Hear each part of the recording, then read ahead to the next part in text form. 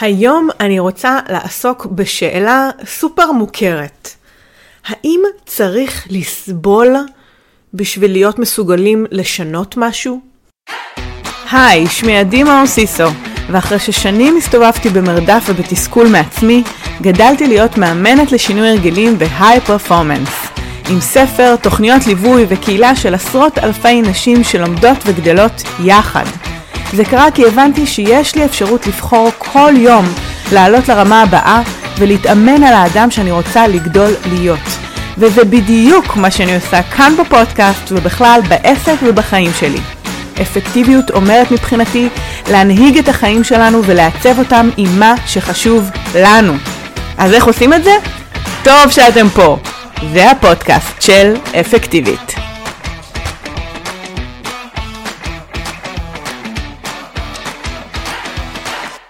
אהלן, אהלן, אהלן, מה העניינים? מה קורה? מה שלומכן? איזה כיף להיכנס, להגיע, להקליט לכם עוד פרק בפודקאסט. והיום אני מתעסקת באיזושהי שאלה בעצמי על הרגלים, וחשבתי, טוב, אם זה מעסיק אותי, כדאי שאני אדבר על זה פה. אני אקליט את זה, אני אסביר לכם איך אני ניגשת לזה, מה מעסיק אותי מאחורי הקלעים, ואיך אני מתמודדת עם שינויים והרגלים בכלל. והסוגיה המדוברת היא באמת, האם כדי לשנות משהו שאני לא מרוצה ממנו כל כך, האם אני צריכה להגיע לסבל? שבגדול זה מה שקורה עם רוב האנשים. וזה די מוכר שאנחנו משנים משהו כשאנחנו עם הגב לקיר, נכון? אנחנו משנים משהו כשאנחנו סובלים ממנו ונמאס לנו, וזה הגיוני, זה לגיטימי, אנחנו מונעים ככה כבני אדם. השאלה, האם זו הדרך היחידה? ואני יכולה לספר שבתקופה הזאת בעצם, אני מקליטה את הפרק הזה בתחילת השנה, סוף ינואר, ואני ככה חצי עם שנה שמתחילה להתבהר אחרי כל מה שעברנו עם הקורונה, אנחנו עדיין חיים בתוך הדבר הזה, אז אני לא מתכננת יותר מדי רחוק, אבל מצד שני אני כן יודעת מה אני רוצה להשיג, אז איפשהו אני נמצאת איפשהו באמצע. ואחד הדברים שממש קיבלתי החלטה מודעת לגביהם, לפני שהשנה הזאת התחילה בדצמבר ככה, זה שיש דברים, הרגלים בעצם, ורוטינות,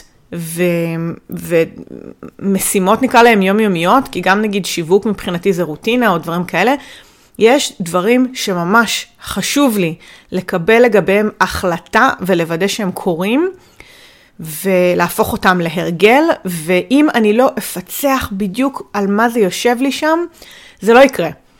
כי יש לנו הרבה רצונות, אבל חלק מהעניין של כמו עם ההרגל הזה שנמאס לנו ממנו, ושאנחנו עם הגב לקיר ושאנחנו סובלים, זה שאנחנו מקבלים החלטה, נכון? די, נמאס לי. אני לא מוכנה יותר לדבר הזה. אז אנחנו מקבלים החלטה החלטית, מודעת, עוצמתית, מאוד חזקה, כי אל מול הדבר הזה יש סבל, ואנחנו לא מוכנים לסבול יותר, או אנחנו לא מוכנים שזה יפגע לנו באיכות החיים, או בתוצאות, או במקום שלנו בחיים. ואז ההחלטה הזאת כל כך חזקה, שהיא עוזרת לנו לעבור את המאמץ הראשוני הנדרש בכניסה של הרגל חדש. בכל שינוי, בכל הרגל, המוח לא אוהב שינויים, המוח לא תומך בשינויים, ולכן יש איזשהו מאמץ, הסתגלות למצב החדש. מה שאני קוראת לו במפר המאמץ, תמיד זה ככה. עד שנכנסים לאיזה מומנטום חדש, צוברים הצלחות, רואים את הבנפיט, את התועלות של הדבר הזה, לוקח טיפה זמן, וצריך לעבור איזושהי משוכה מנטלית. ורוב האנשים, בגלל שהם לא סובלים, אז כשזה רק קצת לא נעים, אז אם אני אשים את הלא נעים ואת המאמץ מהצד השני, המאמץ הוא הרבה יותר כבד, ולכן אני לא עושה כלום עם זה. אני אמשיך להיות, אוקיי, זה קצת לא נעים לי, כי התודעה שלנו יודעת שזה מוכר, היא יודעת להתמודד עם זה, לעומת המאמץ שהוא אי ודאות אחת גדולה, זה too much. ואז מה קורה על המאזניים האלה ברגע שאנחנו מתחילים לסבול? שהסבל נהיה כבד הרבה יותר, ואז המאמץ נראה זניח. אני לא מוכנה להמשיך לסבול ככה, המאמץ הזה ממש זניח ליד הסבל. עכשיו, כשאני חושבת על הרגלי הספורט שלי שהתרופפו ועוד לא מצאתי בדיוק את הרוטינה, אני מדברת על הרגלים, או את התזונה שאני יודעת שאני יכולה לאכול יותר נקי, כבר היו לי תקופות כאלה, או הרגלי שיווק, או אפיק חדש שאני רוצה לפתח, הצטברו לי כל מיני דברים שאני יודעת שהמפתח אליהם, הרי אני חיה את זה, זה הרגלים. כשיש משהו שאני מתחייבת אליו, גם אם זה פעם בשבוע, אבל אני מתחייבת אליו ואני עומדת בו, זה מה שעושה את כל ההבדל. כי אני עוברת את במפר המאמץ, אני עוברת את המשוכה המנטלית, ואז אני נכנסת למקום שיש מומנטום והצלחות, ואז זה כבר גלגל חיובי שמתחיל לשמר את עצמו. אז אוקיי, אז הבנו את משוואת, אני מקווה שהבנתם, את המאזניים של סבל מאמץ. אך מה עוד אפשר לעשות? אני לא רוצה לסבול. אני יודעת שיש לנו איזה דפוס כזה שלפעמים אנחנו גורמים לעצמנו, אנחנו מביאים את עצמנו גם לאיזשהו קצה גבול היכולת כדי לייצר שינוי. זה לא הכוונה, זה לא המטרה. אז מה אני יכולה לעשות? ועשיתי את זה בעבר, ואני בדיוק, אני כזה מהרהרת ברעיון עכשיו לגבי ההחלטות החדשות, חלק כבר יישמתי, חלק כבר לא, חלק עוד לא. וזה סבל מדומה. טן טן טן. מה זה אומר סבל מדומה? סבל מדומה אומר ויש שתי אסטרטגיות, אוקיי? זה אסטרטגיה אחת. השנייה היא קצת יותר חיובית. אבל בואו נדבר רגע על זה. מה זה אומר סבל מדומה? סבל מדומה אומר שאני לא רוצה באמת להגיע לסבל שבו יש לי ממש, שאני חולה, שכואב לי הגוף, שנתפס לי הגב, שאני בהתמוטטות עצבים, שאני כבר לא מרגישה טוב, שאני מתוסכלת, שאני בבאסה, שאני תקועה, כל המקומות האלה שאנחנו סובלים בהם. אני לא באמת רוצה להגיע לשם, אבל אני רוצה לשער איך אני ארגיש, כמו לקחת בעיני רוחי את ה-worst case, את התרחיש, כמו לעשות fast forward כזה, לרוץ קדימה, ולהגיד, אוקיי, אם זה ממשיך ככה, איך אני ארגיש לגבי זה עוד חודש, חודשיים, חצי שנה, שנה, שנתיים, איך אני ארגיש? וכמו להריץ את עצמי קדימה, זה כמו התרגיל של האני עתידית, אבל במקרה הגרוע. מה קורה? כמה אני אסבול בעצם, אם אני לא אשנה משהו? והמפתח פה בתרגיל הזה, זה להיות בזה. זה החלק הקשה. לאפשר לעצמי לצייר תמונה כואבת באמת. עכשיו, העניין הוא שלא באמת כואב לי עכשיו. זה בדיוק הקאץ'. אני לא עושה, זה סבל מדומה. זה לא שאני באמת סובלת עכשיו. זה לא המקומות בחיים שכבר כואב לי הגוף, כבר נהייתי חולה, כבר אני מתוסכלת, אני תקועה, אני תולשת שערות. אני לא שם באמת. סך הכל בסדר לי עכשיו, נוח לי עכשיו. אז בגלל שנוח לי, וזה לא מניע אותי אל מול המאמץ הנדרש, אז אני יוצרת לעצמי סבל מדומה רגעי. רגעי. אני ממש לוקחת את עצמי, וזה אפשר לעשות במחברת, או עם איזשהו דמיון מודרך לעצמכם. אני לוקחת את עצמי לשיחה צפופה עם האני העתידית, שלא שינתה כלום. זאתי שהמשיכה בדרכה, כמו שהיא, בלי לשנות הרגלי ספורט, תזונה, עבודה, שיווק, איזון, מה שזה לא יהיה. ואיך זה נראה? בסבל של זה. אוקיי, את לא בסבל עכשיו, אבל אם זה ימשיך ככה, ובאמת, כמו שאמרתי, הקאץ' הוא להרגיש את זה, לאפשר לעצמנו להרגיש את הכאב, לראות את התמונה, לבכות את התמונה, להתכווץ ממנה, להבין את המשמעות. נכון, אנחנו לא שם, אבל מה יקרה אם נגיע לשם? והרבה פעמים לראות את התמונה הזאת פעם אחת, מספיק בשביל להגיד לא, אני לא מוכנה להגיע למצב הזה יותר, ואני יכולה להגיד לכם שיש לי כמה תמונות כאלה. בין אם זה מקומות שהייתי בהם בעבר ויצאתי מהם, בין אם זה המצב הפיזי שלי, שגם אם נגיד העליתי קצת במשקל, זה לא כמו שהיה לפני זה, לפני עשור נגיד, אוקיי? או כמה שנים טובות לפני שעשיתי את השינוי התזונתי המשמעותי שלי.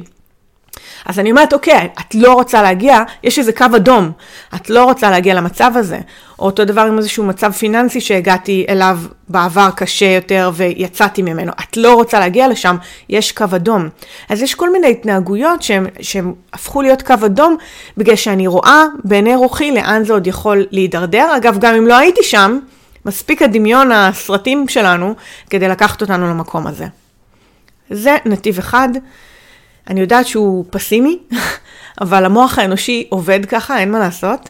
ואפשר להשתמש בזה בצורה מבוקרת, חכמה, וכזו שהמטרה שלה היא באמת להניע אותנו לעבור את המאמץ הראשוני של השינוי.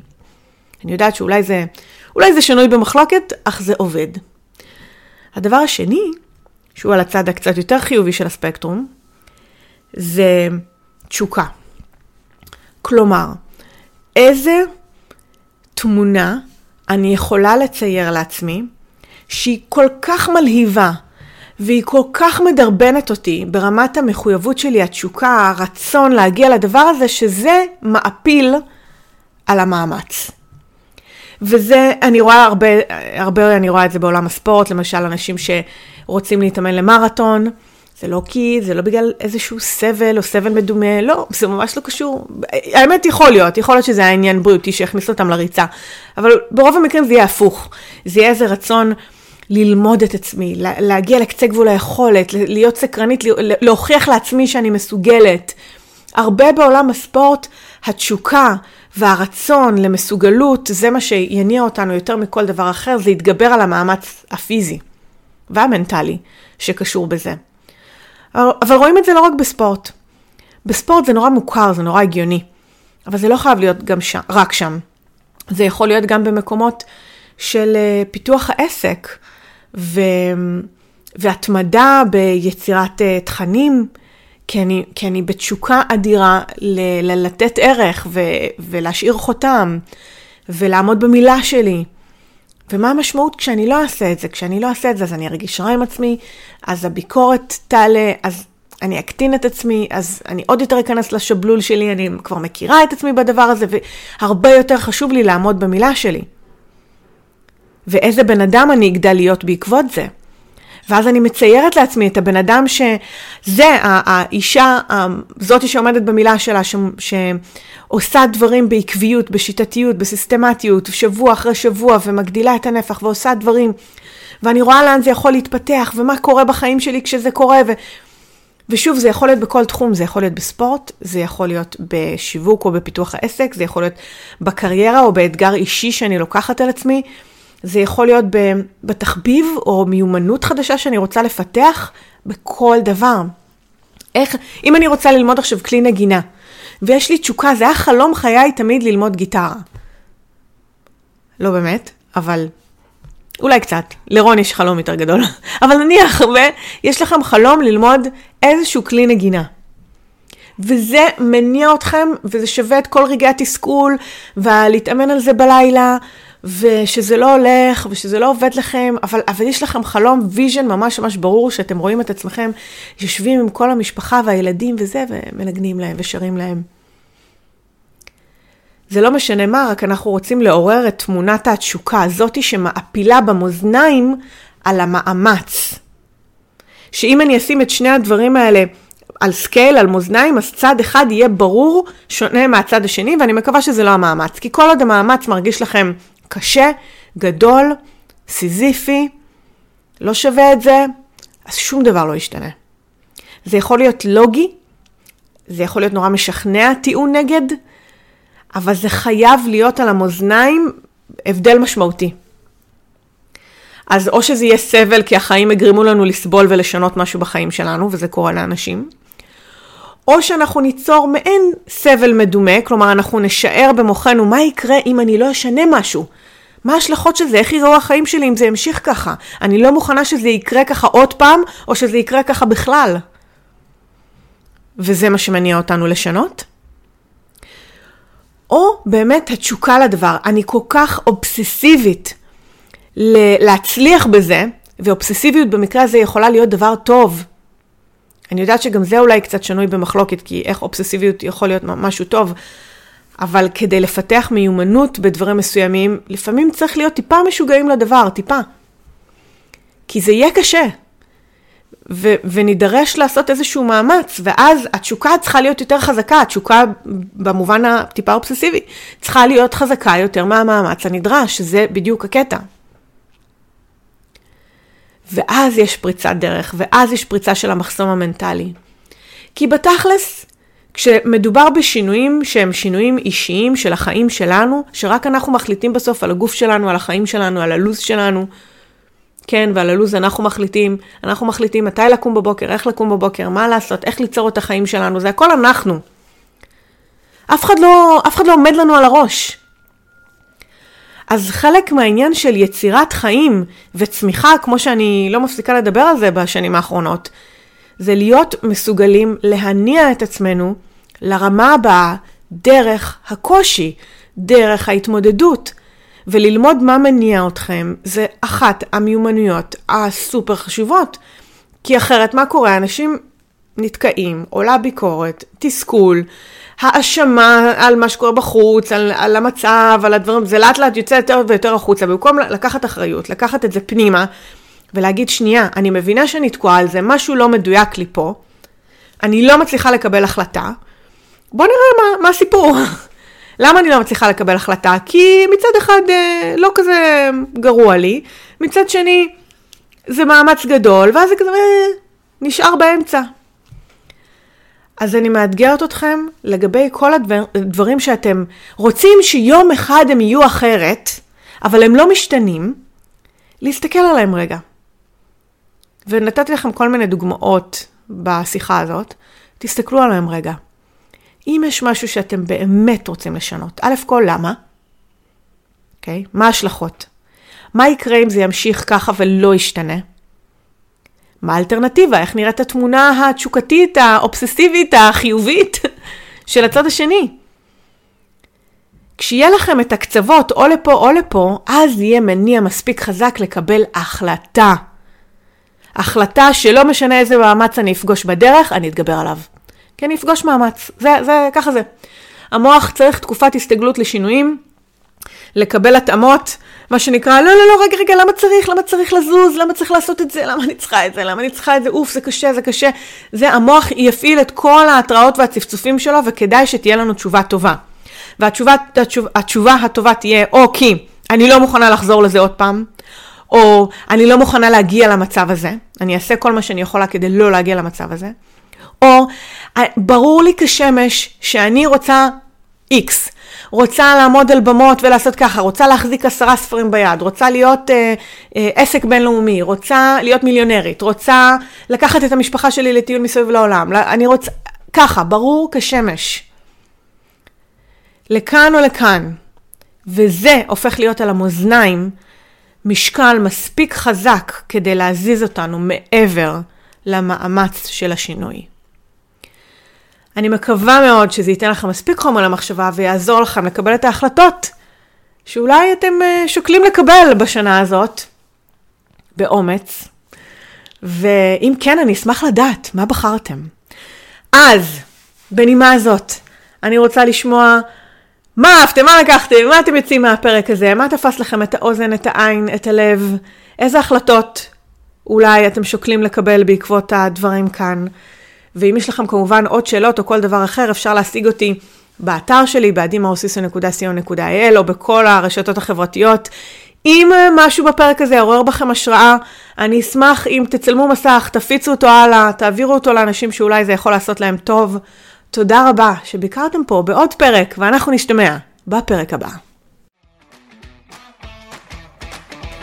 יקרה, ממש שמחה שהייתי איתי פה בפרק, אני מקווה שנהנית, שלקחת ערך ויצאת ככה עם חומר למחשבה. אני כרגיל אשמח לשמוע מה אהבת, מה לקחתי, מה את יוצאת מהפרק הזה באתר. את יכולה להיכנס עכשיו ל-adimaosiso.co.il, ותחת הפרק הזה שיעלה גם הוא לאתר להשאיר את התגובה שלך ומה לקחת. כרגיל אני אשמח להפיץ את התכנים האלה לעוד נשים שזקוקות לשמוע את זה, ככה שאם יש חברה, קולגה, בא לך לשלוח את זה בוואטסאפ, לשתף בפייסבוק או כל דבר מהסוג הזה, אנא, עשי זאת. התכנים האלה אחר כך מעדדים בעולם ומגיעים בדיוק לאוזניים הנכונות. שוב, תודה רבה שהיית פה ואנחנו נשתמע בפרק הבא. ביי בינתיים.